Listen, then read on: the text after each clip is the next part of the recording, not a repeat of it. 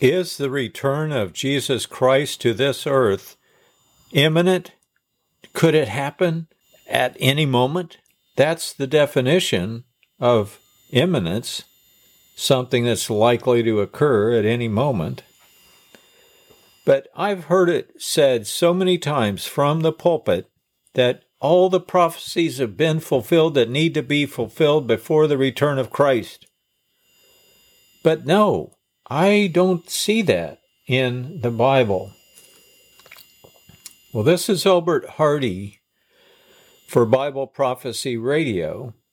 I want the truth, and I'm sure you, as prophecy buffs, want the truth as well. So, if Christ's return is not imminent, in the sense that it's likely to occur at any moment, then what is the blessed hope?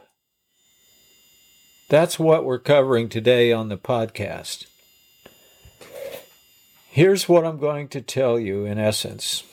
To say that Jesus' return is imminent is to promote a fatal assumption that Jesus is skipping over some of the things he told us would happen.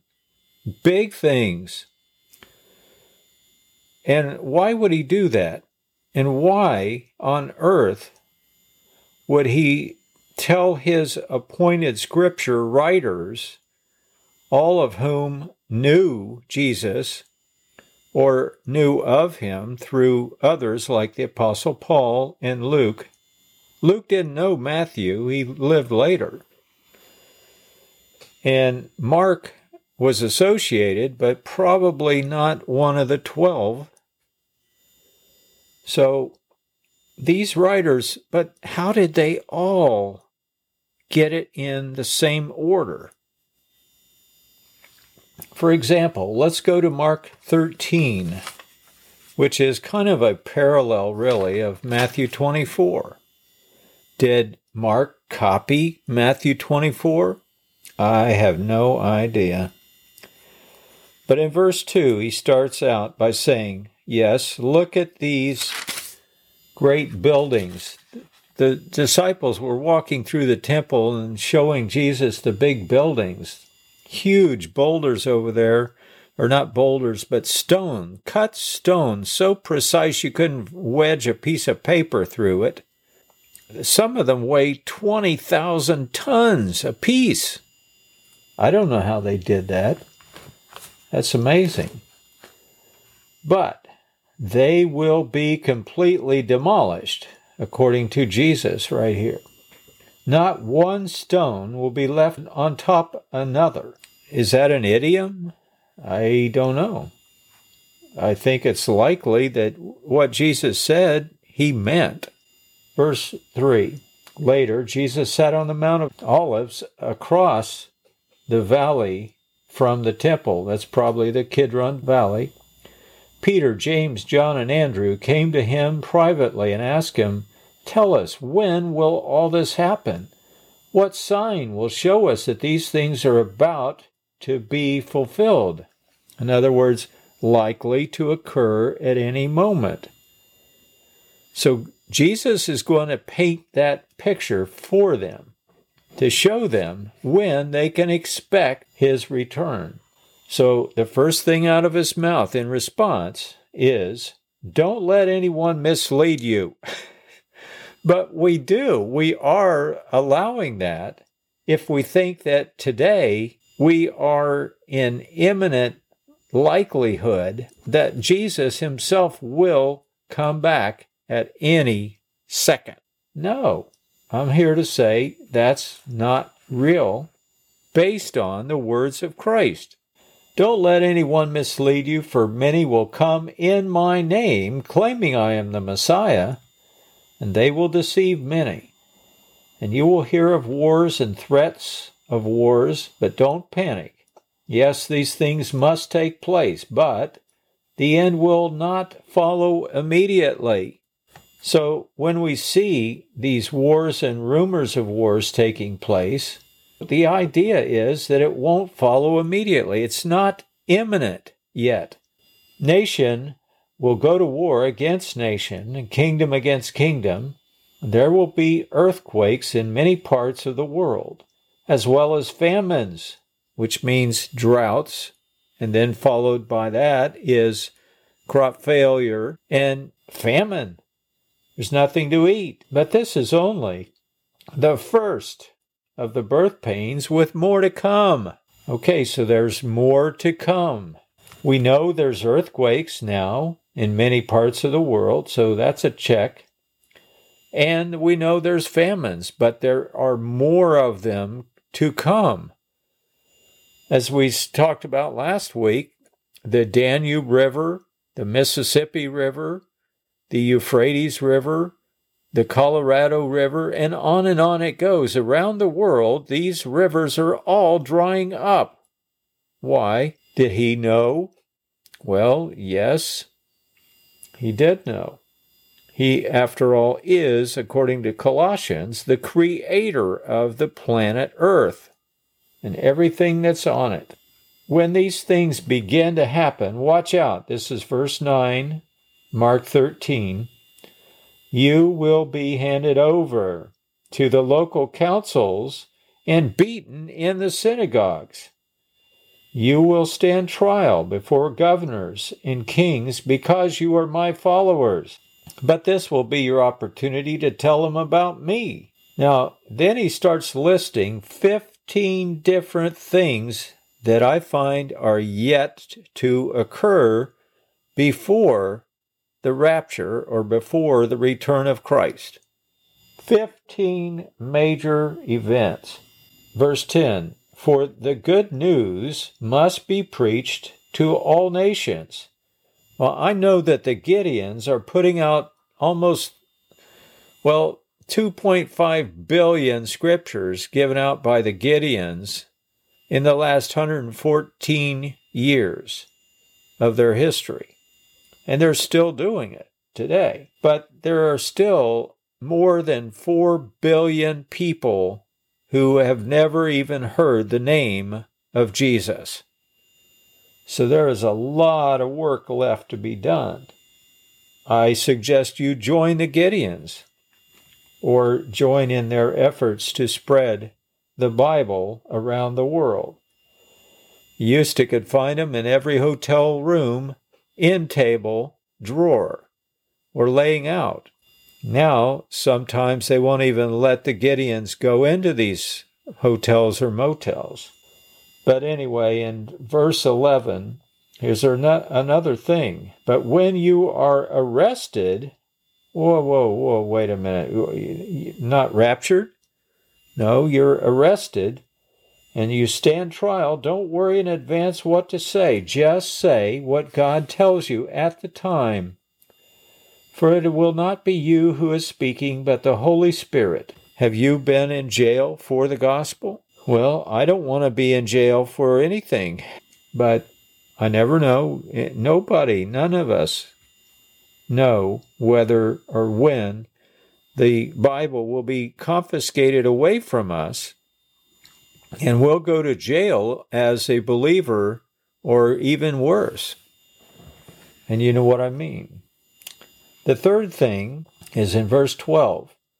A brother will betray his brother to death. A father will betray his own child, and the children will rebel against their parents and cause them to be killed. Does that happen in your world? Well, so far, not in mine. At least not that severely. I'm still alive. And everyone will hate you, in verse 13, because you are my followers. Well, we're not quite there yet, honestly.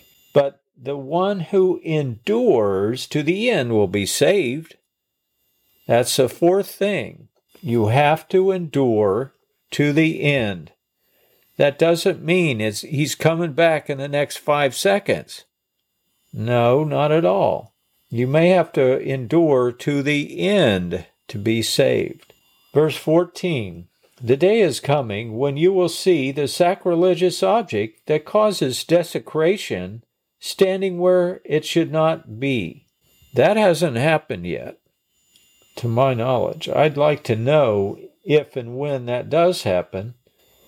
because we'll be a little bit closer. Verse 15, those in Judea must flee to the hills. A person out on the deck of a roof must not go down into the house to pack. In the Middle East, there are staircases outside the home so that people can get up on their flat roofs. So don't even go back through the door into the house. It's time to run. Well, it's not quite that time yet. In verse 16, he says, a person out in the field must not return even to get a coat. What if you're cold? Don't go back, you might get killed, is the implication there. How terrible it will be for pregnant women and nursing mothers in those days. And pray that your flight will not be in winter.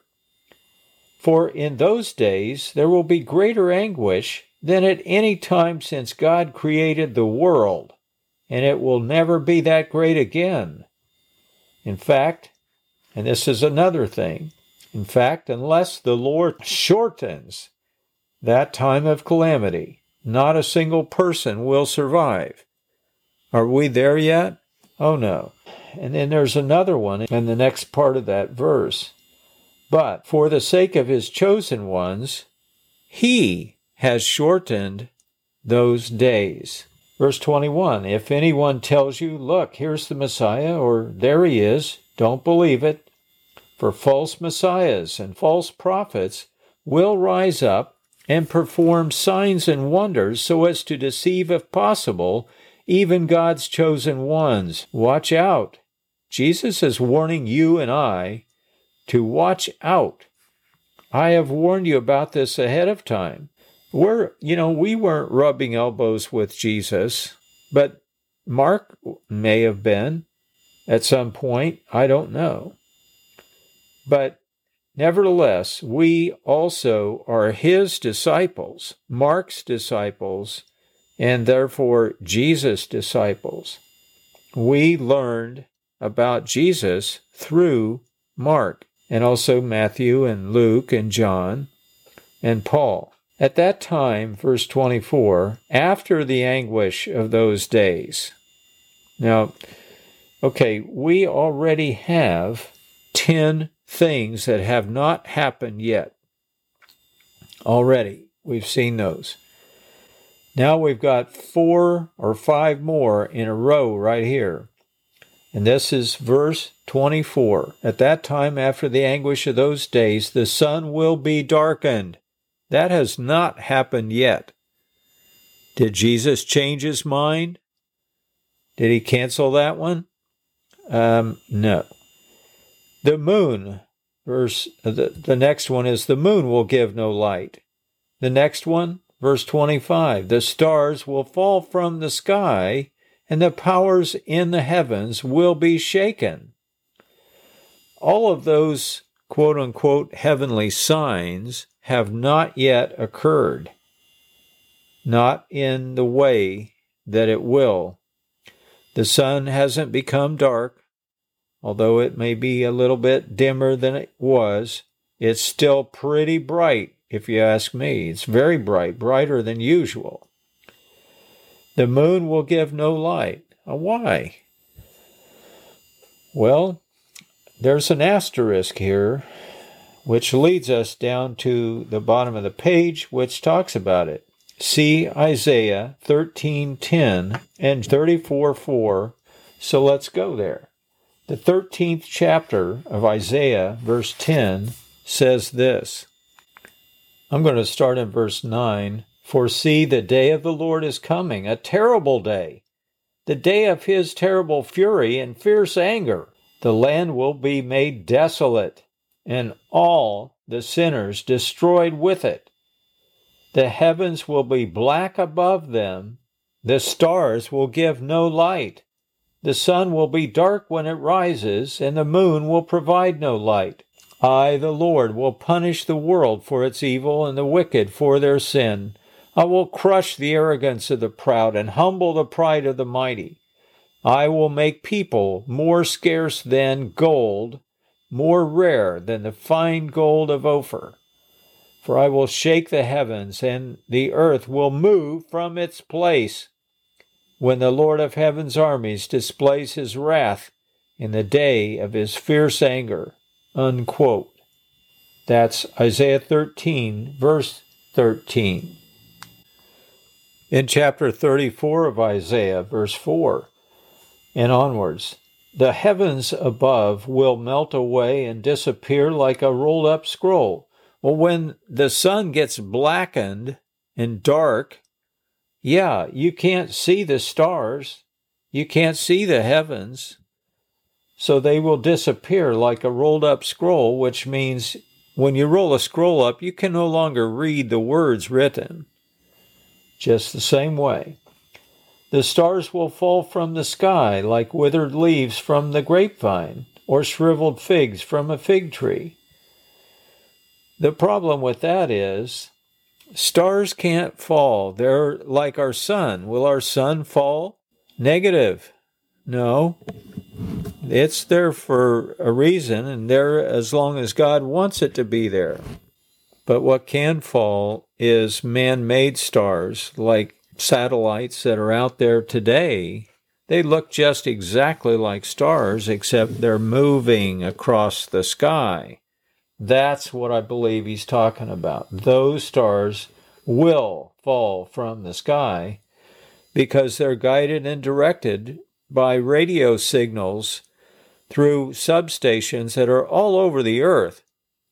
And they're populated by engineers who keep them aloft by triggering retro rockets to make course adjustments so they don't mess up or fall or bonk into one another.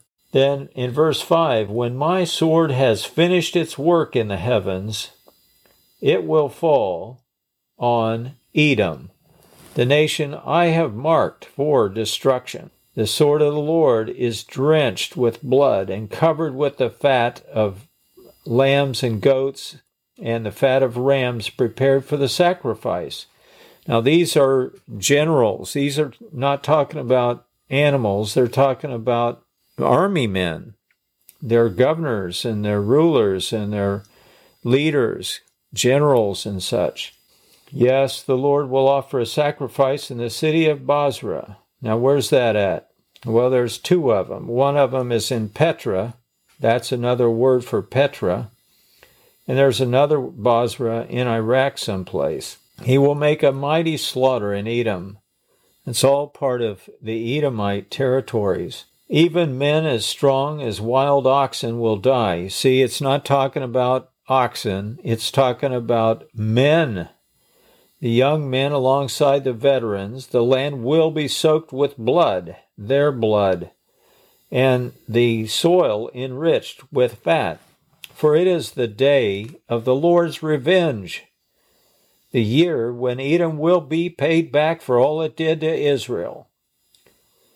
The streams of Edom will be filled with burning pitch, and the ground will be covered with fire." That's what's burning, and that's what's making the black smoke that's going to darken the sun and the moon. So there's going to be a lot of those fires out there. Oh, what's burning pitch? It's oil, it's asphalt, it's tar, like the tar pits in Genesis 14 and verse 10. Read it sometime and you'll find out what happened. You know, when sand blows over a lake of oil, it will fill up or go onto the top, and the sand looks exactly like all the other sand around there. And so these kings fall into it with their horses. There's no escaping that. It's quicksand full of oil underneath where they died. That's what's in Genesis 14:10. Now, what is this fire and what's going to happen to that? Well, verse 10, "This is the judgment on Edom, and it will never end. The smoke of its burning will rise forever. The land will lie deserted from generation to generation." Would you want to live there? Not me. No one will live there anymore, and so on. But for further proof, you can go to Revelation 14:1 and 9:2. Let's just flip back there. Revelation 14 and verse 1 says, "Then I saw the Lamb standing on Mount Zion, and with him were 144,000 who had his name and his Father's name written on their foreheads." What does that mean? Well, it means that they're thinking about God all the time.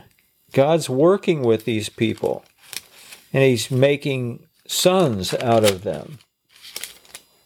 Then on down to verse 11, "The smoke of their torment will rise forever and ever. They will have no relief day or night, for they have worshipped the beast and his statue, and have accepted the mark of his name." This means that God's holy people must endure persecution patiently, obeying his commands and maintaining their faith in Jesus, unquote.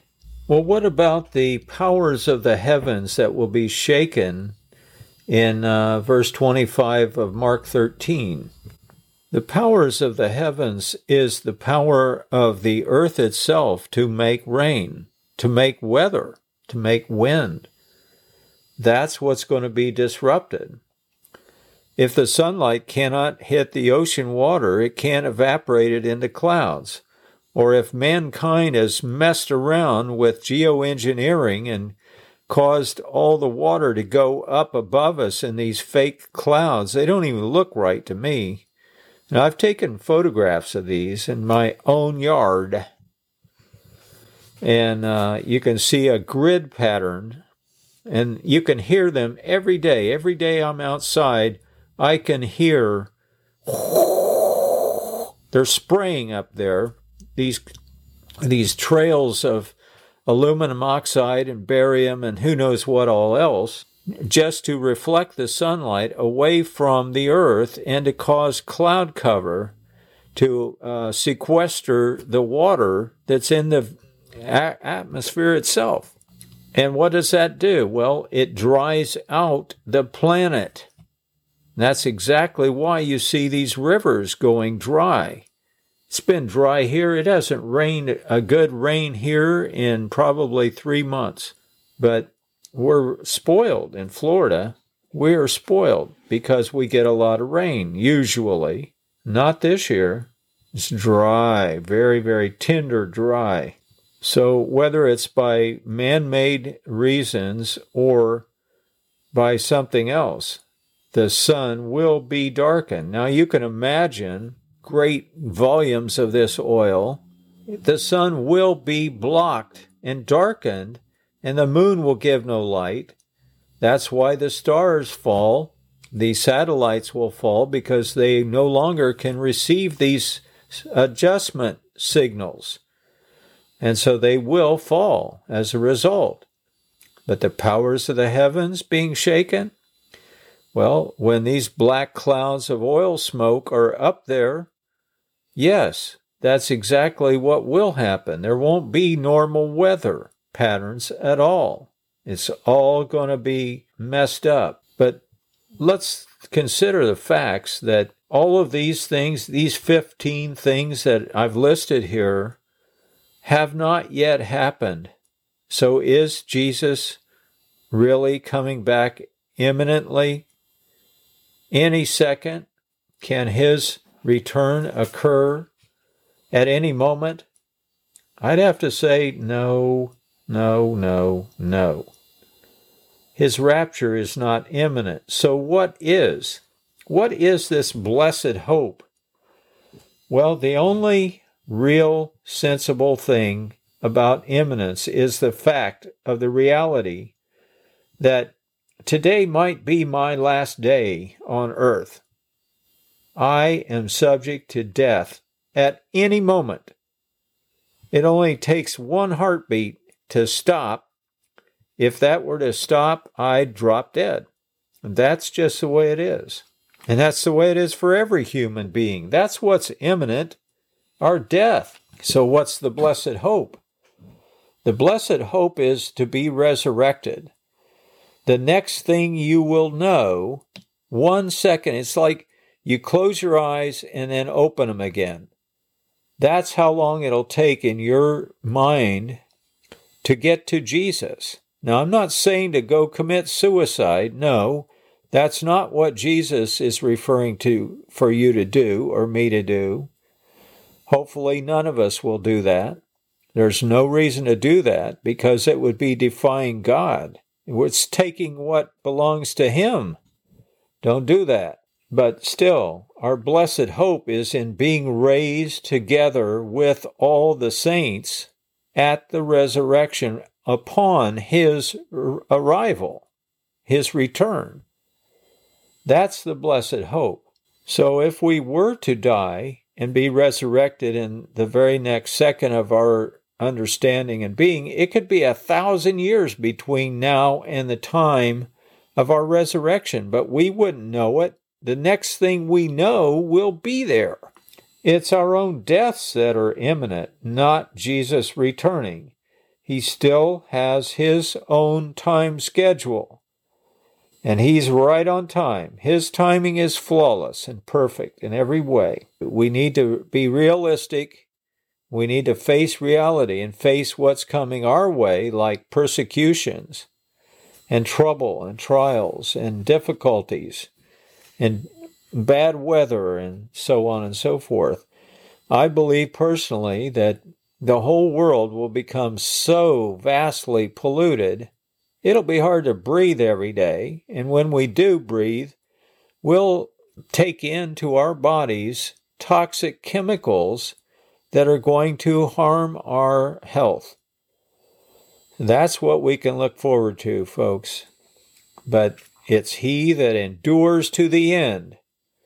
Notice what he says here in verse 34 and 35. The coming of the Son of Man can be illustrated by the story of a man going on a long trip. When he left home, he gave each one of his slaves instructions about the work they were to do, and he told the gatekeeper to keep watch for his return. Verse 35, Mark 13. You too must keep watch, for you don't know when the master of the household will return, in the evening, at midnight, before dawn, or daybreak. Don't let him find you sleeping when he arrives without warning. I say unto you what I say to everyone, watch for him. Yes, we can watch for the signs of Christ, but that doesn't mean he's about to come. It might be that we're about to die, yes. That's imminent. That's what's really imminent. If you compare the events and the order of the events that are in Matthew 24, Mark 13, and Luke 21, you'll find that they're all the same. Why is it then that Jesus would have changed the order of things? You'll notice in Matthew 24, for example, in verse 44, he says, you must also be ready all the time, for the Son of Man will come when least expected. Well, right now we're expecting him imminently, right away, or, he could occur at any time. No, we're not to expect him imminently, but he will come when least expected. You can imagine if the sky turns black, people will start to give up on the return of Christ. They're going to say, he didn't come, and we're still here, and we didn't get raptured away, so I'm giving it up. Don't give it up. He's on his time schedule, not mine, not ours, not our wishful wishes, our thinking that we can make him come whenever we want him to. Well, no, he's on his own time schedule. He doesn't need us to correct him. So let's not do that. Let's flip on back to Revelation chapter 8 for a second, and then we'll close the podcast. The first angel blew his trumpet, and hail and fire mixed with blood were thrown down to the earth. 1/3 of the earth was set on fire. 1/3 of the trees were burned, and all the green grass was burned. Have you looked around lately? There is a lot of grass out there that isn't being mowed because it's brown. Well, there are trees dying in every single yard, including my own. Why? I suspect it's all because of the global warming scare and the spraying they're doing overhead and the sequestering of moisture in fake clouds that are man-made seeded clouds. We're not getting the moisture down here on the earth. I've noticed the air is different. It doesn't smell right. It doesn't feel right. It smells like phosgene gas when I'm welding aluminum or steel or galvanized. And there's a funny taste to it in my mouth. This is not really normal weather patterns at all. And these tastes and smells in the air are heavy and they're toxic more than likely. So when the earth dries out, it can easily catch fire and all the grass can be burned up. When it's dead, it is burned up. That's what we call it as farmers. It's burned up. May as well be on fire. It's burned brown. Well, this is Albert Hardy for Bible Prophecy Radio. I hope I've given you some food for thought, and I hope you consider this. Don't just take my word for anything, please. But the rapture is not imminent, and you can study the Bible and see if what I've said is true. Let's not live on wishful thinking, please. So until next time, you can go to my website, itellwhy.com. Have a great day and look up, but be patient, please. Jesus is coming. Don't give up.